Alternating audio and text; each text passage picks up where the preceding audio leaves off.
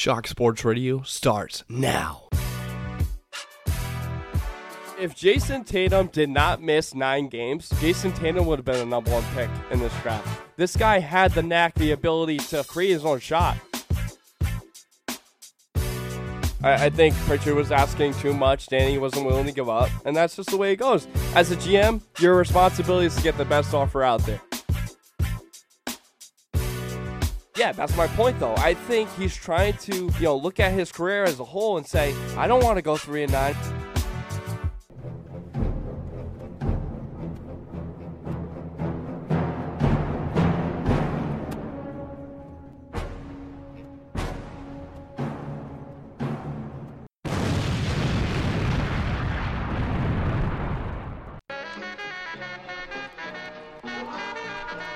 Week 4 Shark Sports Radio, we'll be talking about those Providence College Friars, and we also will be talking about and analyzing the 2019 Boston Red Sox. Welcome to another edition of Shark Sports Radio. Alongside of me is nobody, it's yours truly, Mark the Shark. See what I did there? Changed it up on you. You didn't see it coming. Glad everybody's listening this week. We have a lot to talk about, as usual. There's so much to take in a sports week. And, you talk about it at work, you talk about it at the barbershop, you talk about it, with your peers, and everybody has an opinion. And that's the beauty in sports radio, is everyone has an opinion and they can abide to it, whether you like it or not. And that's what makes commentary so much fun, is because everyone has their own perspective on things. Want to get into it with the Providence College Friars along with the Boston Red Sox. We'll tip it off with the Providence College Friars. Of course, they're playing Butler in Indiana tonight. It's going to be an extremely tough game for them because they just haven't been able to get on the right track. Yes, they beat St. John's, but St. John's is probably the most overrated team in the Big East. Their record's not what they're made of. Like, Chris Mullen has, a good handle for his squad, but let's just be honest, it's not a matter of X and O's with that team. It's Shamari Pons. I mean, Pons is a real deal. He's going to be an NBA caliber player for sure in the next upcoming years. There's a lot I want to break down with, Coach Cooley and the Providence College Friars. They have a lot of young players on this team. Alpha Diallo, the senior on the team, hasn't been really as advertised going into this season. AJ Reeves has had injuries. Drew Edwards has stepped up in a lot of big ways. And I think the MVP of the season is Nate Watson. I mean, anytime you get the ball in the paint, he's bound to score and play terrific defense. I think a matter of having a presence in the paint is the number one thing. What I've seen in these games, and I don't want to break down like game by game because that's just so boring to me. I'm a 5-10 game season ticket holder with PC, and I've been, PC season ticket holder with my father from 2005 up until I think it was around 2011, and now I'm back at it. I had to take a break because I went to college. But there is so much inconsistency this year, and it's weird because I kind of relate them to the Boston Celtics because there's so much going on, and it's just hard to figure out why this is happening. The identity of the Providence College Friars is Ed Cooley's, his work ethic, his spirit. I think his spirit and dedication, his passion on the court is probably his strength. His weakness by far is X's and O's. And my roommate, Ryan McDermott, shout out to him. He came out with this idea. I agree with it. You get an assistant coach, somebody that has a good head on his shoulders, X and O's wise, somebody that knows the game a little better than Ed Cooley, a little smarter than Ed Cooley. I'm not saying that he's not made for the Providence. He is. But there is so much going on mentally with this team that it's just overbearing. And I feel like if he could connect with them off the court and have a little more chemistry, and I think there's too much talent on this team to be this bad. If Jay Wright was the coach, or Tom Izzo, or any of these big coaches, John Calipari, I mean, you put them on the Providence College Friars, I think that their talent would show up a little more than what it is. And part of the reason why is because, I'm sorry, when you play Villanova at home and, you come back, I think they were down like 22 points. Your backup point guard is standing there dribbling the ball and not even know how much time is on the clock. That's a problem to me. That's just not realizing and recognizing what is happening in that moment. There's so much that can happen to this Providence College Friars that it's not happening. Like they're 15 and I believe 13. And I think Butler's 15 and 12, so that's going to be one heck of a game to watch. There is a lot to this Providence College team, especially this year and in years past. You can't put words into it because there's just so much talent on this team, like I said, that they need to be good. And you can't even figure out why they're not good. They got a great shooter in A.J. Reeves. He can get buckets. When he puts up his shot, it's going in. Nate Watson, dominant in the paint. I mean, he's a sophomore. He's going to be a junior next year and then a senior. You get it. But he's going to be a force. Right now, he is the bona fide big man behind Govan and Georgetown in the Big East. And, I mean, he's putting up recently some stats that are just unbelievable. I think it's around 15 and 8, if I had to guess. So, overall, this kid has what it takes. The problem is everybody has to get together. Everybody has to be a group here. They have different pieces coming in. So, like, A.J. Reeves come back from that ankle injury. And then, Makai Ashton Lakeford stepping up, right? Then you have Alpha Diallo. You got, Isaiah Jackson. You got pieces around. There's no excuse for you to be this bad. I mean, that Georgetown game, they were up 8, in the second half. There's no excuse to lose in overtime. I was live for that UMass game. I think everybody in that building was going to throw something on the court at one moment. There was just no heart. You're up, I think it was 26 points in the second half, and you let this team come back in, a team of UMass who are basically a bunch of journeymen. There is so much drama within the Providence College organization that it needs to be cleaned up. If you look at Ed Cooley, there's no excuse for you to be this bad. Last year you're 21 and 13, right? So that's not a bad record, but you've made it to the Big East Championship in multiple years, and you actually won. There's no shock to this because when you hit your peak, you have a tendency to get complacent. There becomes a problem when the message on the court isn't delivered as spectacular as your want, your motivation. It is just that evident. You cannot compete in the Big East with Seton Hall, Creighton, Butler, St. John's, DePaul. They lost DePaul on February 2nd. That was only about, a month ago now? A lot of these games, they're beatable. They're winnable. And that's why they're not going to make it to the tournament this year over any of the year because this conference is beatable. It's beatable from top to bottom. As you saw, Villanova lost to Georgetown. I think coming into the season, I really think it was going to be Villanova, PC, Marquette, and possibly Georgetown. And there's a lot of mix and match going on when that's the issue. When fans go to the game or if you're watching on TV, it's kind of mind-blowing because you're trying to figure out why this team has been so inconsistent and why doesn't Ed Cooley see that he's just a bad X and O's guy. The way basketball is created is you have an inside presence and you have an outside presence. So inside, Nate Watson is going to get buckets. He's done that the entire season. But when you have, a guy like A.J. Reeves on the perimeter, wide open, or, Malik White wide open, and Alpha Diallo says for a jumper to be the hero, that's a problem to me. Because everybody's trying to be a hero instead of a collective group, a collective win.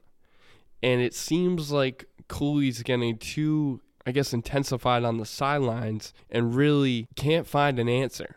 I think finding that answer is one, you got to win on the road. If you're a team in the Big East, if you win at home, it's a good win. But if you win on the road, that win looks better than any other win at home. The reason why is because there's such top quality, maybe not this year, but in years past, there have been top quality teams that have gone through the NCAA tournament. So this year, there's probably only going to be like 3 or 4 teams, if that. Maybe only 2. I mean, I don't see any other team that's really competing besides Villanova and Marquette. There's bottom-of-the-barrel teams that just can't get back up. Team like Seton Hall and team like Creighton, it's just in Xavier. Like, there's awful teams this year, and that's why it looks bad for PC. Like, these teams you should be beating. They're winnable games at the dunk. They're winnable games on any court, any neutral site even. They beat Texas, coming into the season, which is a great win because, Texas, they beat Kansas in the beginning of the year. And that looks good on a resume. But what doesn't look good is you basically beating Boston College on a buzzer beater, losing to UMass, losing to DePaul, losing to Seton Hall. It's unbelievable. It's like a domino effect. Every single time they feel like they're at track, they get blown off right away. That's the other thing that's missing. There's no attack mode. It seems like, all their offensive plays are pass the ball and screen away. And that's bad offense. That's easy defense. You got to make the defense work. I'll give you an example. There was a game last year I went to. It was the Villanova game, and it was at home. And that place in the dunk was rocking. There was just so much going on.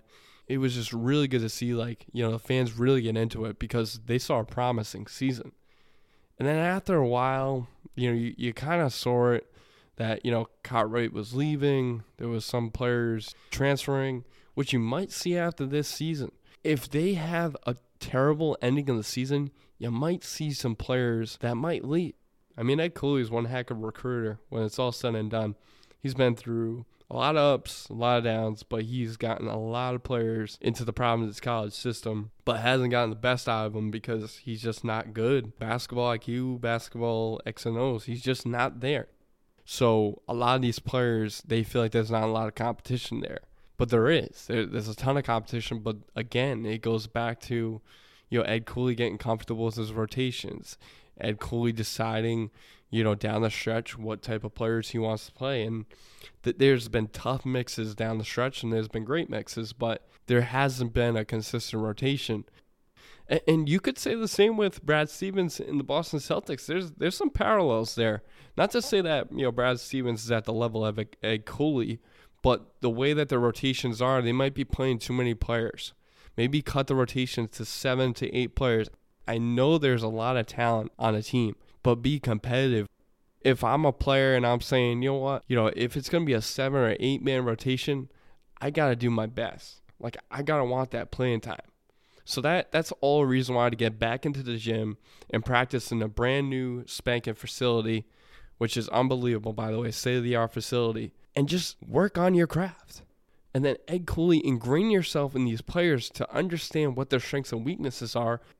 If I'm Ed Cooley, I'm setting a down screen almost every time to AJ Reeves, and then I'm posting up Watson off of that screen and getting the ball moving. Ball movement's so key. I'll never forget that moment with Villanova. It's like Marcus Smart, basically, for the Celtics out there, just dribbling the ball out and then deciding, what should I do? But, I mean, Marcus Smart would have a better handle of the clock, right? But as far as potential goes and noticing what the opportunity is, like, you don't just settle for a jumper or a three-point shot after a timeout. And there's got to be more movement. Like, there's got to be, a lot of cuts to the basket. There's got to be, different screens down low. There's got to be screens for, like I said, AJ Reeves or Malik White. I've never seen so much isolation in one season by Providence. And the defense is atrocious.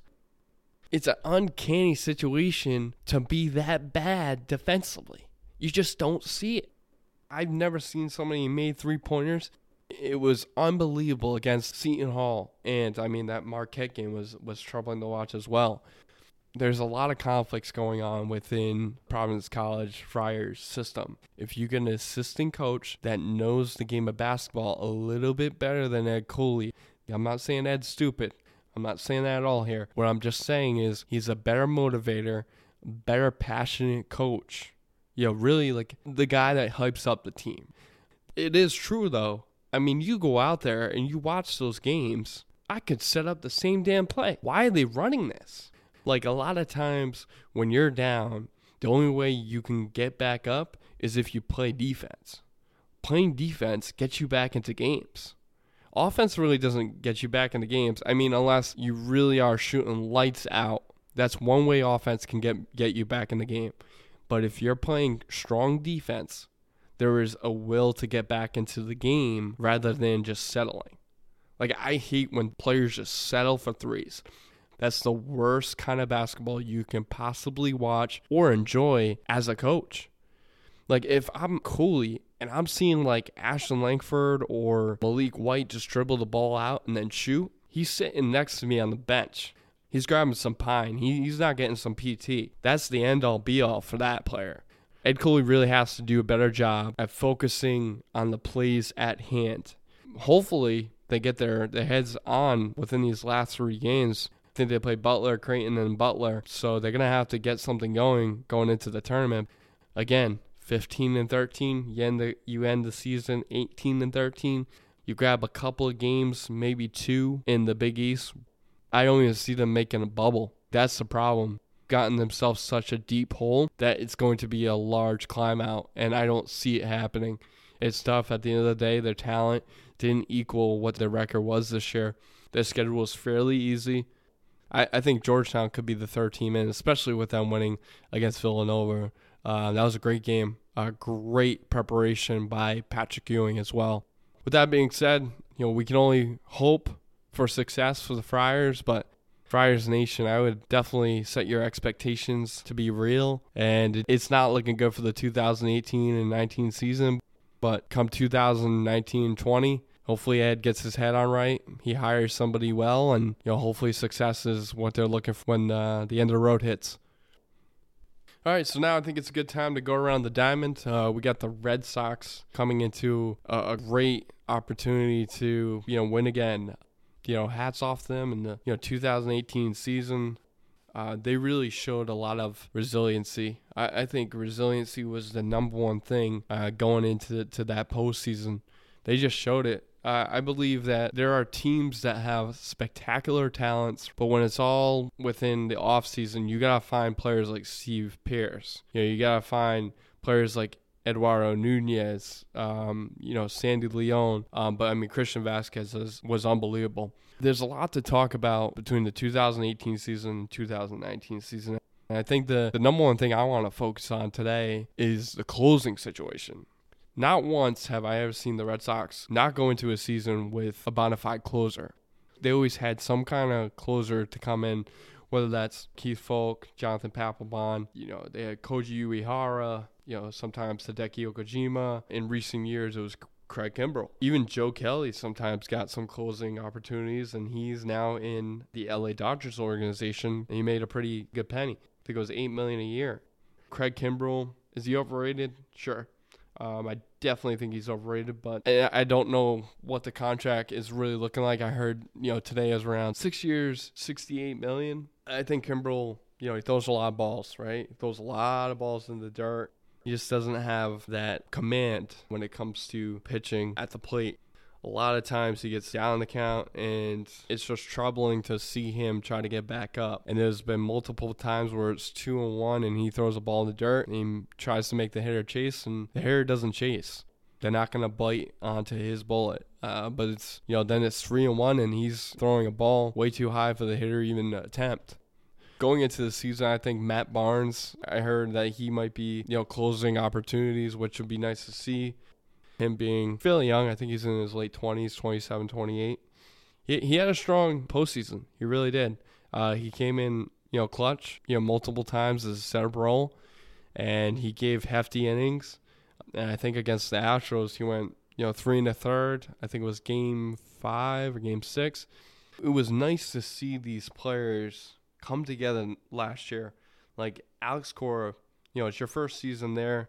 Expectations are, as always, with the Boston Red Sox, is to win the World Series. That's just been their expectations. And I think what sets the bar is this being a title town, Boston, New England. I hate to say I'm not a Patriots guy, but Patriots have won. Bruins won in 2011. Celtics won in 07-08. So there's a lot of expectations coming into every single season and any sports team in Boston area to win it. To win it at the end of the day and, have your conclusion at the end of the season, be a champion, earn that trophy. I'll go back to it. There's just a lot of these players who have been doubted in the past. Jackie Bradley Jr., He didn't have the best postseason, but man, did he have some spectacular moments. That Houston game when he had that grand slam, Andrew Benintendi coming in as a high-end prospect. He lived up to his expectations. Xander Bogaerts. I think Xander Bogaerts finished with 300-plus in batting average, and he had a clutch home run, I believe it was in Game 5. There's been a lot of moments for these, players that have been talked about in the media and over time where people just didn't believe in it. But there's something in Alex Cora that just gives you the confidence and the morale to believe in the Red Sox and to believe in the product that he's putting on the diamond. Defensively, offensively, they have been outstanding. 2018 season was probably the most perfect season I have seen in a while. And to make an argument of the 2013 season, but I think this team was just more fun to watch. It was just who's going to step up, and you knew somebody was going to step up, whether that's Mookie Betts, whether that's Andrew Benintendi, whether that's Xander Bogaerts, JD Martinez having a stellar season. Glad to see him back with the Red Sox. It's going to be tough moving forward because Dave Dombrowski is going to have to decide who he wants to keep around and who's not going to be around. I think going into the season, you're going to see the same roster, maybe add one or two pieces. But come 2019-20 season, they're going to have to decide on a couple of players. I think Mookie's going to be a free agent. I think it's Xander Bogaerts. JD's coming up. Chris Sale. So they're going to have a lot of players that are going to be wanting some hefty payments. And I think a couple of guys that you would see moving on from, if you can possibly trade them, is Jackie Bradley Jr. and Xander Bogaerts. I do think like the offensive production that Jackie Bradley had in the last year's postseason kind of took him a little back as far as annual money wise per season. Xander Bogaerts, him being Scott Boras' client, there's no looking back. When you're facing Scott Boras, he's going to want as much money as possible because at the end of the day, he gets a cut from it. So just like any agent does, but he tries to just get the most value. It's unbelievable. Some players that just get as much out of Scott Boras as possible. And you're seeing it with Bryce Harper right now. Bryce Harper looking at the Cubs, looking at the Dodgers, looking at the Giants, looking at the Phillies. Phillies have offered $300+ million. That just shows how powerful Scott Boras is and will be when the conversations come up with Xander Bogaerts. Chris Sale conversations have been pretty mutual. I think there's both sides that really want to get a deal done, which could possibly happen within the early part of the season. What I think is going to be beneficial for the Red Sox is you have a guy like Alex Cora, young core around Mookie Betts, Andrew Benintendi, Bogaerts this year, Christian Vasquez, Chris Sale, JD Martinez. I can go on and on. They really got a good core. So there's a lot of players coming back from injury. So expectations-wise, I don't think the bullpen's going to be as good as people, tend to hope. But their starting pitching should be pretty prevalent. I think a vital player in the Red Sox success in 2019 and 20 season is going to be David Price. David Price had an incredible Game 6 performance when it mattered. He needed to step up, and he did. And, last year's team it was fun to watch in the postseason. It really was. There was something about that team that you saw a lightning in the bottle kind of struck when Alex Cora became the new manager of the Red Sox. Anytime you go through, things going off the field and injuries, it just adds up and keeps adding up. Whereas Alex Cora kind of reminds me of Brad Stevens. He goes about his business the right way. He's calm, cool, collected. When he needs to step up for his players, he does. But he also knows, maybe I should adjust my lineup because we're playing the left. Maybe he doesn't bat good around lefties. Maybe we should leave Nunez in to play a righty or play a lefty. It's all, ebbs and flows at the end of the day, the pitching staff. It could be high, with Chris Sale and, Rick Porcello and David Price and possibly a strong bullpen. Then it could be really low because I don't think that the long relievers and the short relievers, setup guys, closers are really going to have satisfaction when it comes to pitching in this season. There's just not a lot of productivity. There's not enough sample size. Looking at, a guy like Matt Barnes, if he becomes a closer this offseason, there's been reports that Dave Dombrowski saying, I don't think I need a closer.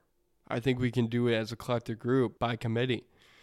And that's a risky thing to do, but you can always turn around at the deadline if you don't feel like your team's doing enough. An example would be trading Jackie Bradley, possibly trade for a decent bullpen arm. But there's a lot of questions going into this season still with the Red Sox. Can they keep it up as far as consistency with the roster goes? Can the young guys keep going on this incredible trend? Andrew Benintendi batting .280, Mookie batting .300 plus, being an MVP caliber player. Chris Sale having that Cy Young Award season again. It's just going to be a lot of expectations are going to be really, really high. That's because they won last year. But if I'm fans and I'm looking at this team, I'm kind of bringing my expectations down a little bit. Offensive-wise, they've always been top tier. Pitching-wise, they really haven't. Over the course of the 2019-20 season, I don't see them having really a big problem starting pitching. I think what their really, really big issue is, and it's a colossal issue if I'm looking at it on a roster, it's just who's going to step up when these games are down the stretch. Even though Kimbrel didn't do as good, doesn't mean that there's a player that can step up. But we haven't seen enough of that. So that's going to be something that we're going to have to take a look at. And also the health of Carson Smith and Scott Thornburg coming back into the fold, into the mix. There's going to be a lot of questions whether these players are ready to step up, especially coming back from Tommy John surgeries. Hopefully, they definitely have a good stance and productivity coming into the 2019-20 season. Thanks for tuning in, everyone.